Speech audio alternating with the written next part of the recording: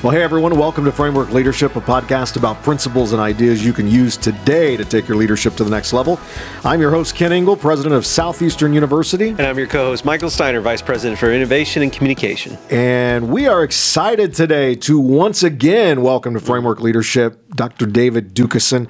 Dave is the founder and director of the Neighborliness Center, an organization that helps churches, businesses, and organizations pursue biblical justice in their cities and communities. And he's an author, speaker, pastor, executive coach, professor. So great to have you back on the show, be here. Man. Hey, and you're not the first person. Neighborliness is a mouthful. It's a mouthful. Yes, it is. It's a mouthful, but it's memorable. Yes. It's good. Yeah. Hey, I want to open up our conversation on the importance of religious freedom and equality. This is something that we strive for, and especially in our nation with a lot that's going on. Tell us how believers can continue to stand up for their faith and communities in their schools, their workplaces, their everyday lives.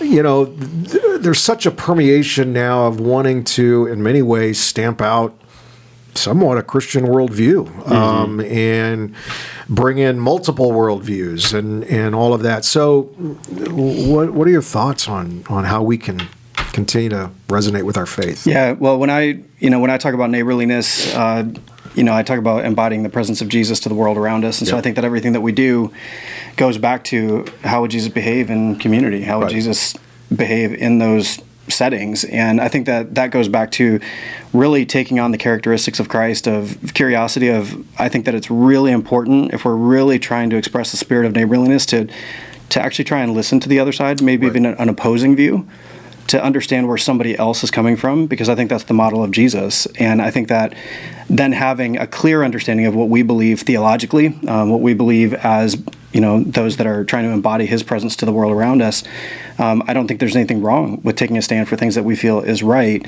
But I think that the farther we go into culture, the more polarizing it's becoming, and it's more acceptable to just argue instead of really try and hear each other. Right. And so when I look at the scriptures and I look at the life and the model of Jesus, he was doing a lot of listening and then coming in with the authority that he brought, which was truth and love. And I think that people will respond to that. But I think that it's that love is something that we're starting to miss out on in discourse when we're in these settings like that. So, I think that embodying the presence of Jesus is really helpful in that, because we can be strong, but we can also be loving. And I think one of the big issues that you talk about a lot specifically is this idea of justice. What is biblical justice? What does that mean for our communities? You've really been on the forefront of that conversation, which is, in so many ways, it's a polarizing issue because there's so much we have to learn that the church doesn't know. Tell us about that framework you've developed. You've kind of walked through about executing justice in our communities. Yeah, well, first of all, I actually believe that justice doesn't need a modifier. If we rightly view the word justice, it's the world made right and ordered around the beautiful principles that God has shown us in the scriptures. We look at the scriptures, it already tells us what Revelation, what the world is going to look like when it's made right. And it's every tribe, every tongue, every nation, all that stuff. And so I think that justice, when we say biblical justice or when we say social justice, everybody has all these different narratives of what that means. And so I think that's where it's really important. That's why I believe so much in education, is when we have proper theology of what justice truly is, now we're not talking politics. We're talking about a world made right. We're talking about what does it mean for us to truly pursue justice that looks like the end of the scriptures. Revelation 21:4 talks about no more hurting, no more crying, no more pain, none of this stuff. All these things are gone forever. And I think that we can get really distracted in the body of Christ by the political narratives. Now, I believe it's really important to be engaged in politics, but my faith is not defined by a political party, right? My faith is rooted in the Scripture, and so understanding what justice is in the Scriptures is what we should aim for as the body of Christ. Yeah, can you walk us through a little bit more how would you define justice? Because I think that's such a powerful point, in that so much of the debate is about methods, about how do we achieve justice, without people defining what does justice actually mean in the first place. Yeah, and I would go back to just if we root ourselves in Scripture, which we have to be knowledgeable of the Scriptures, so that we know what we're contending for, right? And so when I look at justice in the Scriptures, I think of the world brought back into order of the way that the Lord intended it. Now, that's not everybody's definition, but if that's my definition, then that means that I'm aiming towards establishing the kingdom of God on earth as it is in heaven. And so to me, justice is bringing all these principles of what is intended with the Scriptures of equality, of economic and racial division being abolished, like us learning what it means to connect across dividing lines. That to me is moving towards justice. Now, I think one of the problems that we have is that people, they start looking at these things as huge problems that are so unattainable, it feels like. And so what I do is a lot of my work with the Neighborliness Center is trying to identify for people where they're at, and then just take the next right step towards justice. So some people may need more learning, and we can do that for them, or there's plenty of places that can do that. Other people may be ready for like the framework that we use for engaging high poverty communities, and what does that look like? And so I think that everybody just needs to be self-aware of where they're at on the road, on the roadmap, towards justice. And then take the next right step, because it's overwhelming if you start thinking about all the problems of the world. Yeah. This is when we just kind of tap out and we say, well, I can't do anything about it. Well, that's not true. Yeah. You're an SU alumnus. Oh, forever. And I would bleed red and black. Yes. I would love to discuss the impact Southeastern University has had, on your education. Tell us about your doctoral experience, how it set you up for success and prepared you for what God how He's using you now to make a difference in communities literally around the world. Yeah, well, I mean, I was serving on the board here for 9 years. I finished up my master's degree, and I went to coffee with you. And you said, you got to keep going. Yep. And I said, no, I'm good. I'm done.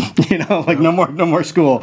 I was doing church planting, and we were, pastoring and trying to be present in our community. And you said something to me that I never forgot. You said, David, there are certain doors that will open that only education can open that door. Yeah. And I remember thinking to myself, well, shoot, I guess I'm going back to school. And the doctoral program changed my life. I did the Doctor of Ministry program, and in that, we were able to contextualize, well, our church was right on the dividing line between the rich and the poor in our city. And I was starting to notice the conflict and the beauty that was found in that. And so for my doctoral program, I studied generational poverty and what is the church's response to generational poverty. And it just became this insatiable desire to learn.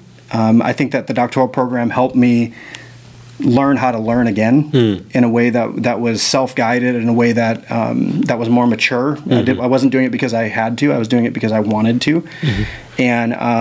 And out of that doctoral program came the framework for the organization that we have in Charlotte that's now doing $25 million worth of redevelopment work in West Charlotte, and all of that came out of my doctoral work, and it's the basis of the entire organization. And I think you're hitting on something that a lot of people miss when we talk about education, and especially advanced education, master's, doctorate. So many people see education as a pathway to career, right? Like that's the only reason you're doing it. You're doing this to get a job. But in your situation, actually, the education unlocked a whole new side of you that maybe wouldn't have been unlocked. What advice would you give to people that are considering that advanced education, or even a postgrad that's feeling stuck in their life, like, man, I don't know where to go, I don't know how to spend. How can they take advantage of this opportunity? Yeah, I think that the thing that I would say to the person that is exploring whether or not to continue on is, at that level of learning, I would never do it just to unlock something on my resume. I would do it because it helps unlock something in you. And what I found was that there was way more in me than I even realized was there. I needed the wisdom of really, really strong and powerful teaching from these professors that unlocked something in me. Right. And what I learned during that was that my favorite type of people are people that stay curious and stay asking questions. Right. And the professors that I had during my Doctor of Ministry program, they would ask questions of the students. They say, hey, the experts are in the room, and we were like, what are you talking about? Like, you're the doctor, Sure. And so what I've learned along the way is that I think that there are way more of us that have brilliance that is just untapped, that it's right in there. It's just idling inside of us. And I think that extended education unlock stuff that's already there. Yeah, well said, well said. You have such a big heart for church, planning and community development. What do you believe is missing today? What changes does the church need to implement to truly reach their community? Yeah, curiosity. Yeah. I mean, I think that if we look around, Dr. King has the quote that says that the most segregated hour is 10 o'clock on Sunday mornings, yeah. Right?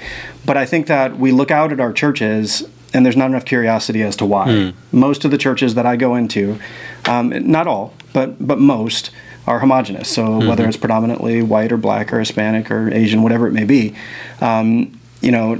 like people invite like people. And I think that there's just a real spirit of curiosity that doesn't have to lead always to conflict. It doesn't have to lead to controversy. It's just we ask ourselves questions like, why does my church look this way?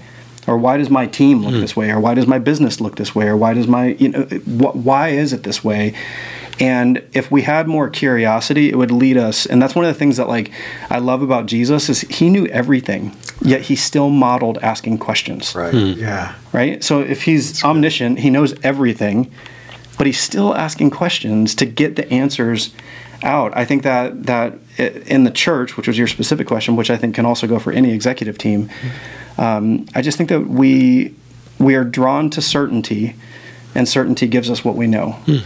Questions open up something that maybe is a third option when we thought there was only two. Yeah.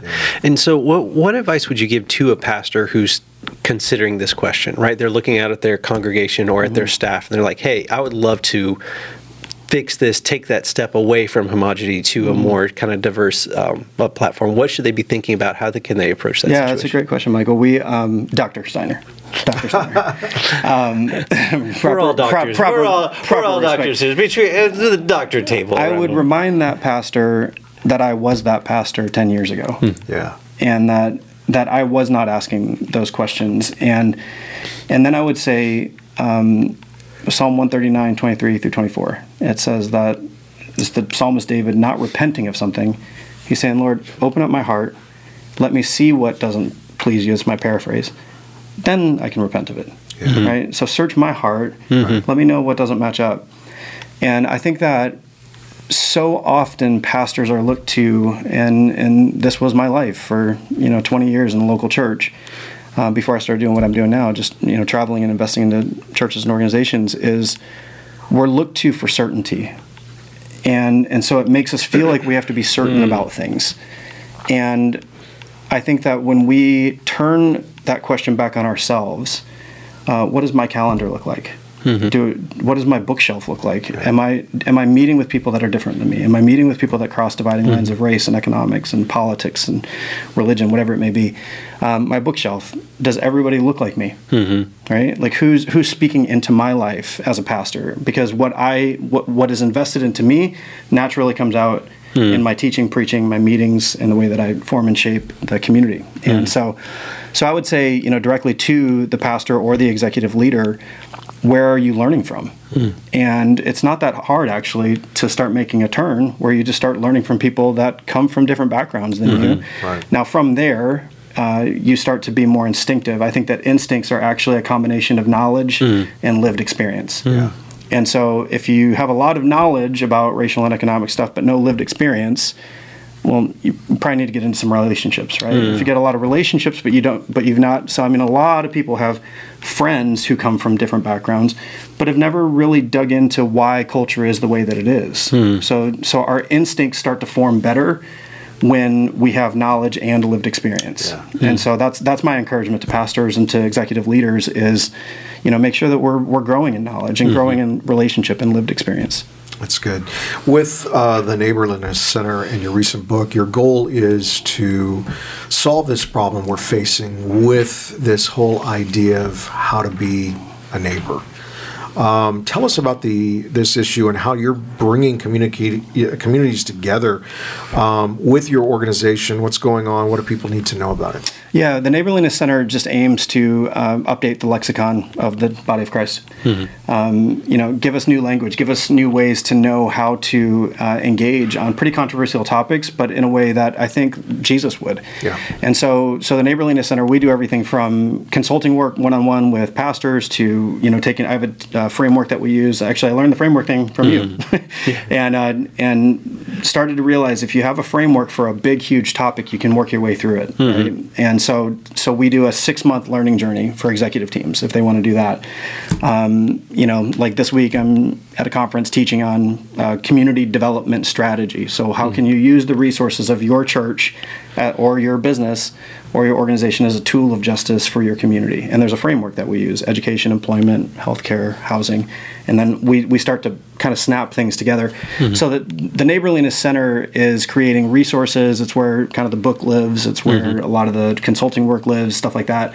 And then we're actually opening our first physical location of the Neighborliness Center in Winston-Salem. And it's going to be after-school programs for kids are going to be going there. Summer programming for kids. We're going to have like 3 basketball courts in there, a huge community center, and then we've partnered with the healthcare community to have a healthcare clinic in there as well. And so the idea there is make sure that we're still doing the work of community development, while there's a part of the Neighborliness Center that is going to be focusing on research like we do, policy advocacy, and then designing stuff for churches. But it's all going to be coming out of this place that's actually doing it. And we hope that becomes a model for churches around the world, really, to use this framework in a physical location. So that's coming. So I'm excited about that. You and the family have been hustling hard for the last 3 years specifically. Seeing what are some of the stories that have come from the work that you guys have done? What are some cool moments you guys have had as you've started this conversation? Well, I mean, on a personal side, I have 4 teenage kids, and we've gone to 31 states together, and so like on the personal side, we just have, my family is the most important ministry and the most important part of my life, and so that's been awesome. But yeah, I think that seeing, I think that there's so much negativity out there. We're seeing some really honest effort from folks. We're seeing people that are like the negative folks are the loudest a lot of times, and the news wants to report on the negativity. We have found that there's a lot of just really, really honestly good people that are trying to do good. That have said to us, if you just teach us how to do it, we'll give it a good old-fashioned try. Right? And so that's been probably like the most encouraging thing to me is seeing pastors and organizational leaders that say, no, I'll give this a shot. I just need to know how to address this without feeling like I'm stepping on a mine every 5 steps, And so that's what we try and do with Neighborliness. The book is trying to smooth out some of the way that we engage these topics, try and really come and bring the love and the effervescence of who Christ is into conversations that have been pretty difficult, And so I'm actually pretty encouraged about what I see. So I live life with my glass half full. Love it. That's exciting. No, love how God is using you in a tremendous way that way. You mentioned family and how important family. Your oldest son is Max. about to embark on his educational journey. He's coming to Southeastern University as a freshman this fall. That's right. What's going to be your advice to your son? Man, he doesn't want my advice right now. We're super. I mean, him and I are super tight. But he's like, Dad, I got this. I'm ready to go. And so I have an awesome front row seat to his life, and we get to celebrate together. But man, he's like, I don't want you to introduce me to everybody. I just want to go down there, and I'm going to make my own way, Dad. I'm like, all right, man, you do your thing. Well, it's going to be a privilege to have him here and just walk alongside him and be that educational encouragement to him. So we're excited. It'll be good to get him on the podcast when he's student body president, running all the place and all that kind of stuff. Yeah, we moved to Winston-Salem last year, and 2.5 months later, he was the homecoming king. So like, I'm just like, whatever. So that's awesome. Yeah, he's a cool kid. Well, we're going to move into our final fire round, as you know, because you've been a guest on the show. We just ask a few questions surrounding it, kind of things that we've just talked about. I want you to answer, of course, with your gut. We want to grab some practical and applicable pieces of advice from your experiences for those listening. So, Michael, fire away. All right. What's the first step somebody needs to take if they're going to start listening to people that they've traditionally disagreed with? That's a good one. I would say the first step is look inward and figure out what are the triggers that have made me maybe react negatively in the past. Mm-hmm. I would say look inward to try and figure out how do I actually connect with somebody instead of arguing. Right. Yeah, that's good. What are a couple of steps, 3 steps maybe, people can take to have a positive impact in their communities? I would say courage and curiosity. So courage to ask questions that maybe people have ignored, and curiosity to stay in it long enough to keep on digging. I think that all too often we lack the curiosity to keep wondering what is going on in the world around us, even if we think that we know that there's an issue.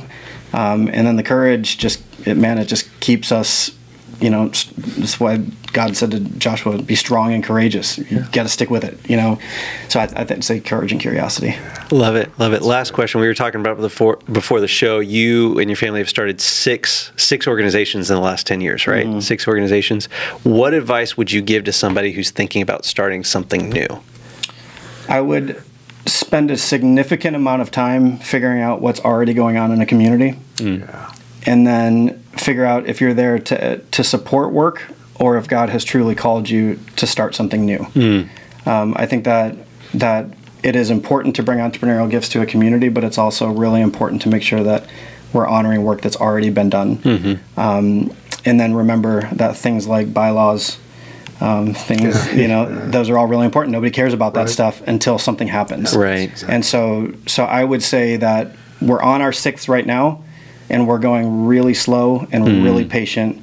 I'm not in a hurry because the foundation is really, really important. Yeah, so grateful for your voice, your influence, just how God's raised you up in this time to appropriately do kingdom ministry, kingdom life. So grateful, and thank you for again stopping by and having a conversation with us. Grateful for all the insight and wisdom you provide every time you're with us. If you want to stay up to date with Dave, you can follow him on Instagram, LinkedIn, Twitter, Facebook at David Dukeson.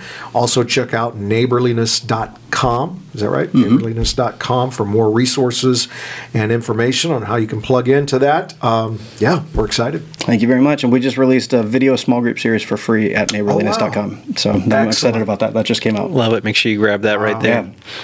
Yep, awesome. That's great. Thank you so much for being on the show with us today. Always a pleasure. Love you guys. Love it. Take care.